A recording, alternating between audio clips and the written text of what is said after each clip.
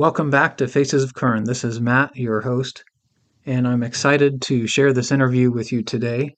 I spoke with David, who's a specialist that has worked on the Isabella Dam Safety Modification Project, which has protected Bakersfield from Kern River flooding.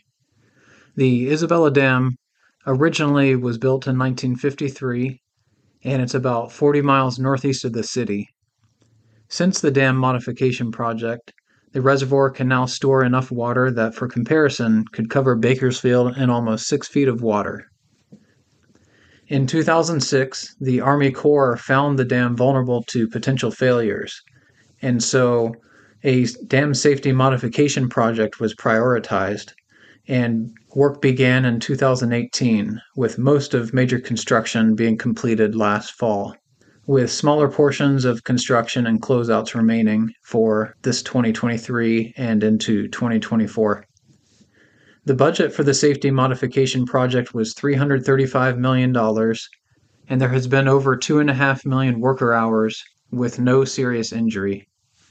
I was excited to speak with David because he used to live in Bakersfield, and he worked in the oil field, so he knows our local community.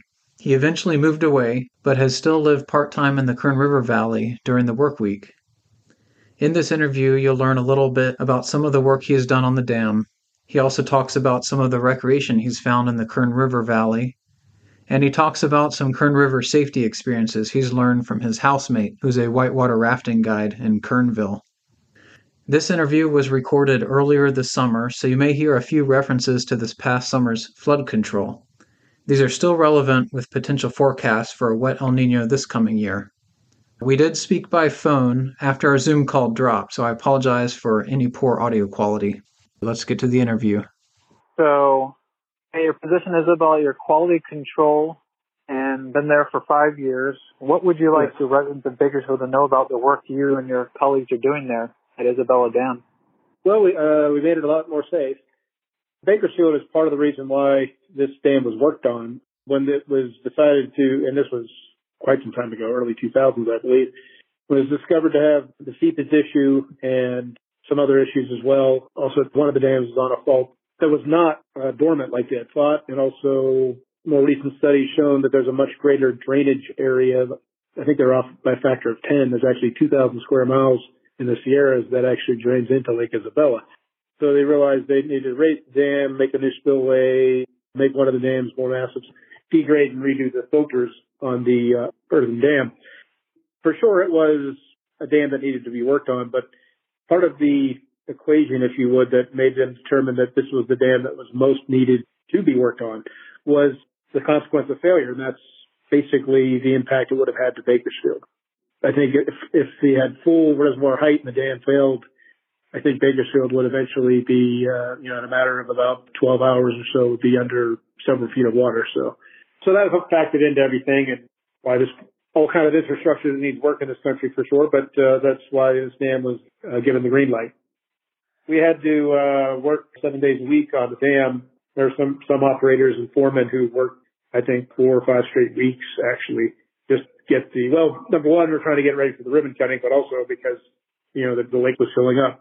In fact, they anticipated that a spill may happen sometime coming weeks, actually, where it would actually go over the service spillway, which is the original spillway of the dam. That's incredible. I didn't realize how many people were working that much overtime. Yeah, we were kicking it high gear to get it done. Now, so do you know about how many people were there at the maximum? At least 300 or 400, I want to say. We may have even hit 500 at times. There's 2 organizations. There's the joint venture, which is the contractor that I work for, and all our subcontractors, and then also there's the Army Corps of Engineers. They play the role of the owner, and they had a pretty significant staff there as well at times. So it was several hundred people, and it might have topped 500 at one point, I believe. And so, how many are there now? About generally speaking? Far fewer. We've been demobbing trailers and such. We, in fact, just recently moved to a small office in the town of Lake Isabella. I'd be hard pressed to give a number at this point, but I know it's far below 100 at this point. Right now we're just close out, punch out list, that sort of thing. taking care of some minor things here and there, really like any major construction project. You know, we are keeping people around to do all the necessary documentation. I had once mentioned just how much documentation goes into this job, and a friend of mine that I know works at JPL, and they work with NASA, and he commented that it sounds like what he deals with, which is that they don't launch something into space until the paperwork outweighs the launch vehicle. So yes, on this job, it's another federal job, and it's a tremendous amount of documentation. I've myself have probably submitted or take part in submitting, I'd have to say over 100,000 pages of documentation in the time I've been here. And that's frankly probably a conservative estimate. Amazing. That's just you, 100,000 pages. Other people are authoring it, but my role is to either review it or make sure someone else who's competent reviews it and make sure it meets the specifications and plans as best as possible. So, but yeah, it's a significant amount of documentation that I've handled. It's a shame, people are tuning into this podcast and are thinking, oh, hey, someone at the dam. I'm sorry, you have the quality control guy. No way. You already did all the major excavations, so the blasters have all moved on. So, so you got me. Anyway. No problem. I mean, without you, if the QC guy isn't around, then how do we know if it's quality, right? Well, actually, we have to have an approved quality manager on site, and then one of the, actually not two, there were three, or actually, I take it back, I'm one of three.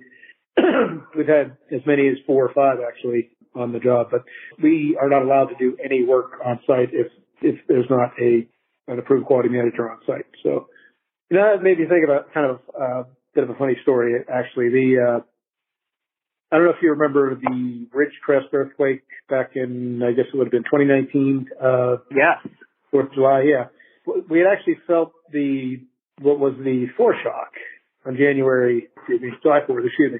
And that was a Thursday. We were off for the holiday. I worked Friday. I went home, and that's when the main quake hit.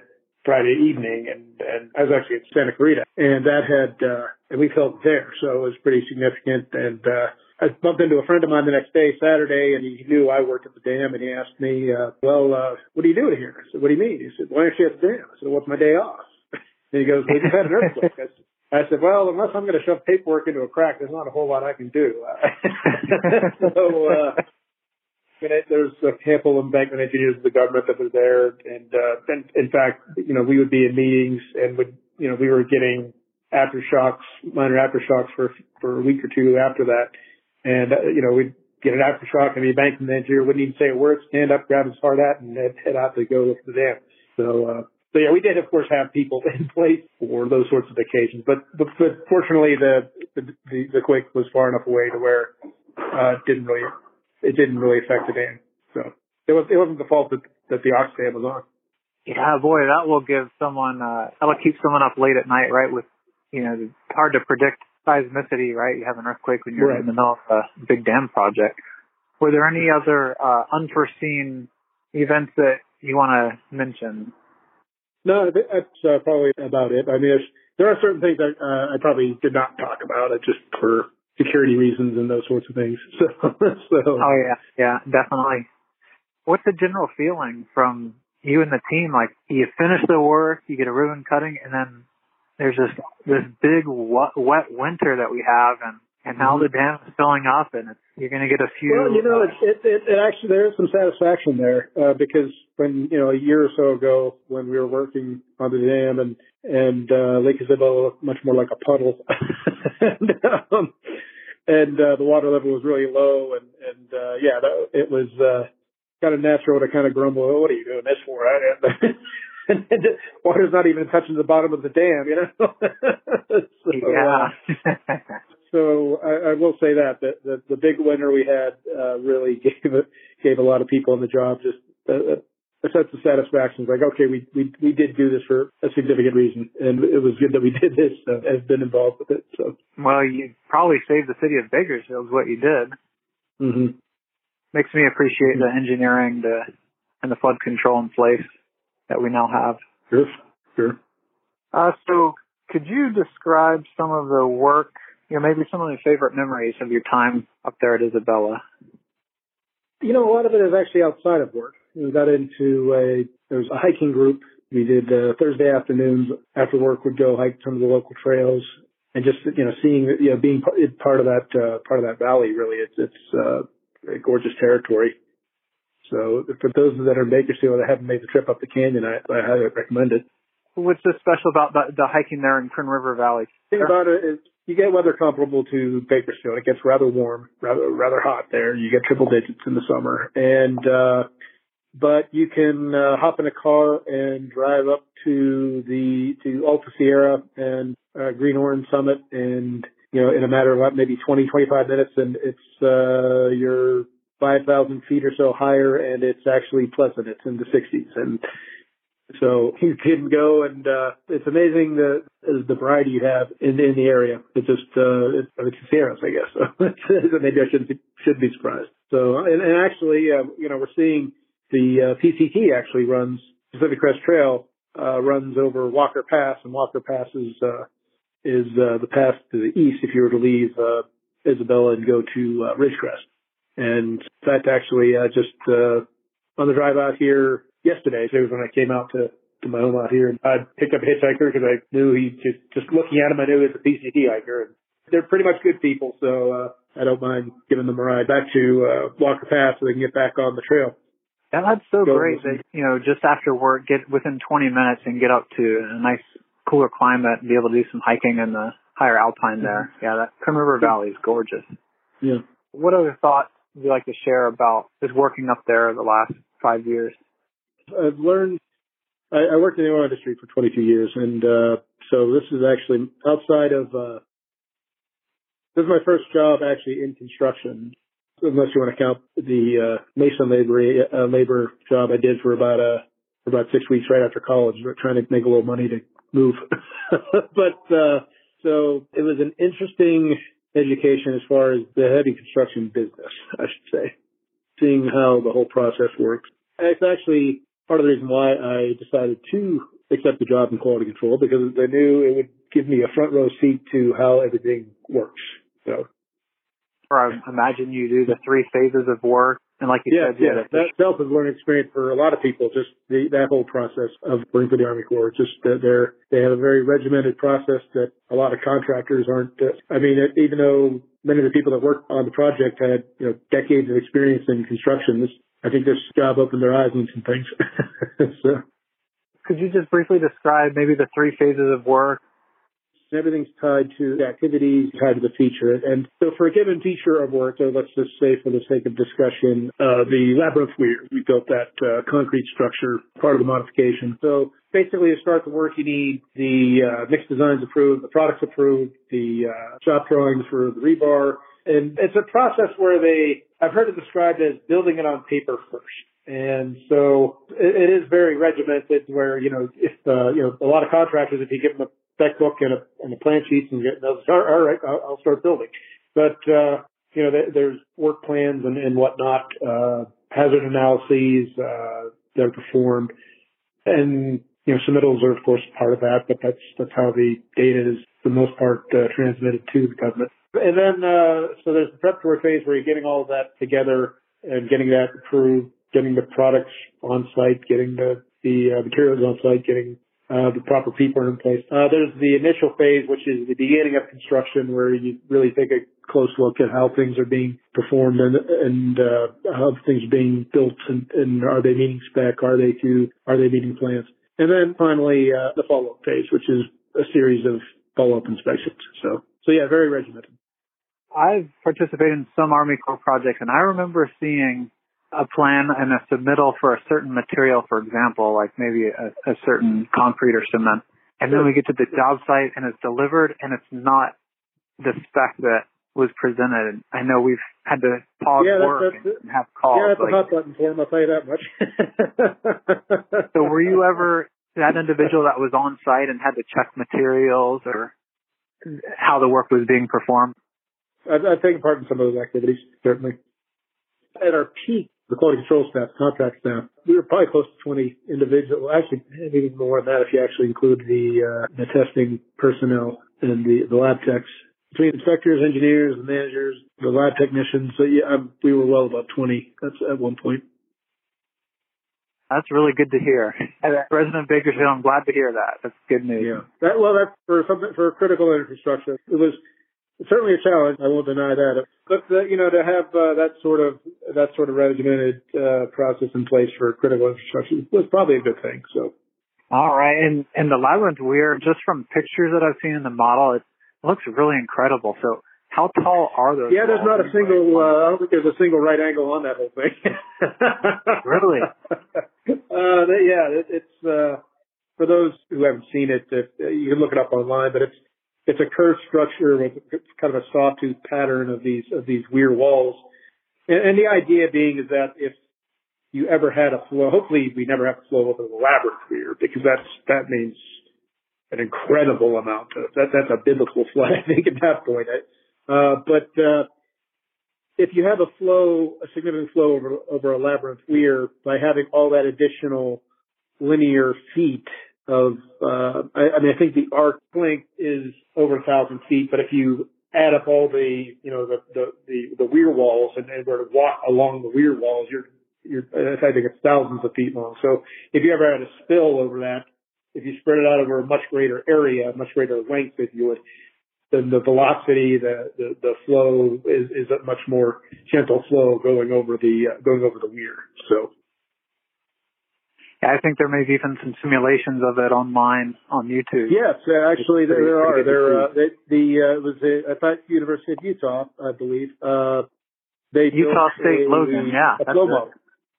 They built a flow model and and simulated. I think they simulated up to 500,000 CFS or something like that. I mean, and it showed that the weir and the spillways would handle that. I mean, that's biblical. I mean, just to give you an idea, we had. Right now, I think we're letting the dam is letting out about 7,000 CFS or somewhere in that range. And when we had when the river got really big for a brief period, for a day or two, the North Fork, where we had the warm storm come in, and what was that I think that was late March when that came, and the river peaked at 45,000. Going into the lake, and that was only for maybe an hour or two, and then it came back down and stayed in like around 20,000 CFS for a bit. But I mean, you probably go back and look at the historical data to get to see it. But that was so that was a very short burst, and it wasn't even close to what they modeled the dam at. So in that simulation, I should say. All right. Well, anything else on the dam that you'd like to talk about? Again, there's some things I probably can't talk about for security. But actually, just to give you an idea about how serious they are about the security, some of the work we did, like I mentioned, blasting, and one of the things we would do is film the blast to make sure that they were controlled. To be sure that we weren't blasting the dam, we were blasting the quarry, which ultimately became the emergency spillway. So I want to be clear on that. But anytime we had some very strict requirements on what could happen. We couldn't have rock fly too high or too far laterally. So every blast was videoed by 2 or 3 cameras and also a drone. And it was a DJI drone, and DJI is a Chinese company. We were actually forced to ground our drones and procure I believe it was a U.S.-made drone because they're concerned about potential security with data management. So yeah, they do take security seriously there. Hopefully I can talk about that. Well, I have a few questions for you about the rivers. Yeah, what is your experience with the Kern River? Have you ever recreated in it? Another hobby I have is photography, and I've got some images of the river or near the river. I mentioned hiking before. I have yet to actually go rafting. Actually, a roommate I had as a raft guide, and so he had told me, or I bumped into him earlier this year, and he said, it's about time you've been here 5 years. It's about time you go on the river. And I've rafted before, so I'd be more than happy to do it. So yeah, maybe not right now with the really high flows, but maybe a little later in the summer when things are a little slower and the water might be a little bit warmer too, possibly. So, although it'll still be snow melt, so I don't know how much warmer that'll be. Now, when you say roommate, that's your roommate in Kern River Valley? Yes, in Kern. I have stayed weekends on occasion, but whether for work or for just leisure. But generally, what I would do is most of the time I've lived in Sylmar during my time there, so I would drive up early morning Monday, spend the week at work, and I'd stay in River Kern, and which is part of Kernville for those who aren't familiar with it, and then head home after work on Fridays. So this particular one stretch in time, I had a roommate where he was one of the owners of the rabbit company, actually, not just a guide. Yeah. For those in Bakersfield who haven't been on the river, Kernville is recreation town. It's a good vacation town, all kinds of things. Mm-hmm. If you don't want to raft, you can hike, bike, fish, camp. Yeah, mountain biking is big up there. You have kayaking and rafting as well. And yeah, it's an interesting little space. On that note, when I lived in Bakersfield, I kind of actually kicked myself for not actually going up there more often. I mean, I had been up to Kern River Valley a handful of times when I was in Bakersfield, but it was but not really enough for what you can do up there. So you wish you had visited Kern River Valley more often when you lived in Bakersfield? Yes, I think I probably could count on 2 or 3 hands the number of times I've been to Kern River Valley in the 10 or so years when I lived in Bakersfield. So, it was usually a day trip. But yeah, for those that are listening, if you haven't been there, you really do need to go and check it out. I agree with you. I think Kern River Valley is incredible. And in fact, it's basically surrounded by Sequoia National Forest. Mm-hmm. So what are your thoughts if you were to describe the Kern River to others that have never been there before? It's a surprising river. Respect the river, not just from, say, an ecological, environmental sort of stance, but respect the river as far as be careful. Those of you that have gone up, you've driven, when you enter the canyon there on 178, you pass by that really ominous sign saying how many people have passed away in the river, and since what I think was 1963 or something like that. And I know the number is up above 300 now, so certainly enjoy the river, but respect the river. Be careful if you decide to wade out into it. But even on times when the river is rather low, maybe only a few hundred CFS, you'd still be surprised just where you could just get pulled in or pulled down. And so most certainly respect the river if anytime you're in it or near it. Are there any maybe safety measures that your roommate or that others in the valley have told you about that so you could get into the water and enjoy it and still feel safe and be protected? Well, he had actually, this was actually on a low water year. Was it maybe the year before last when we were shared the cabin? And it was leading up to the season, and he decided to go on a raft guide training trip in advance of the rafting season on the lower Kern.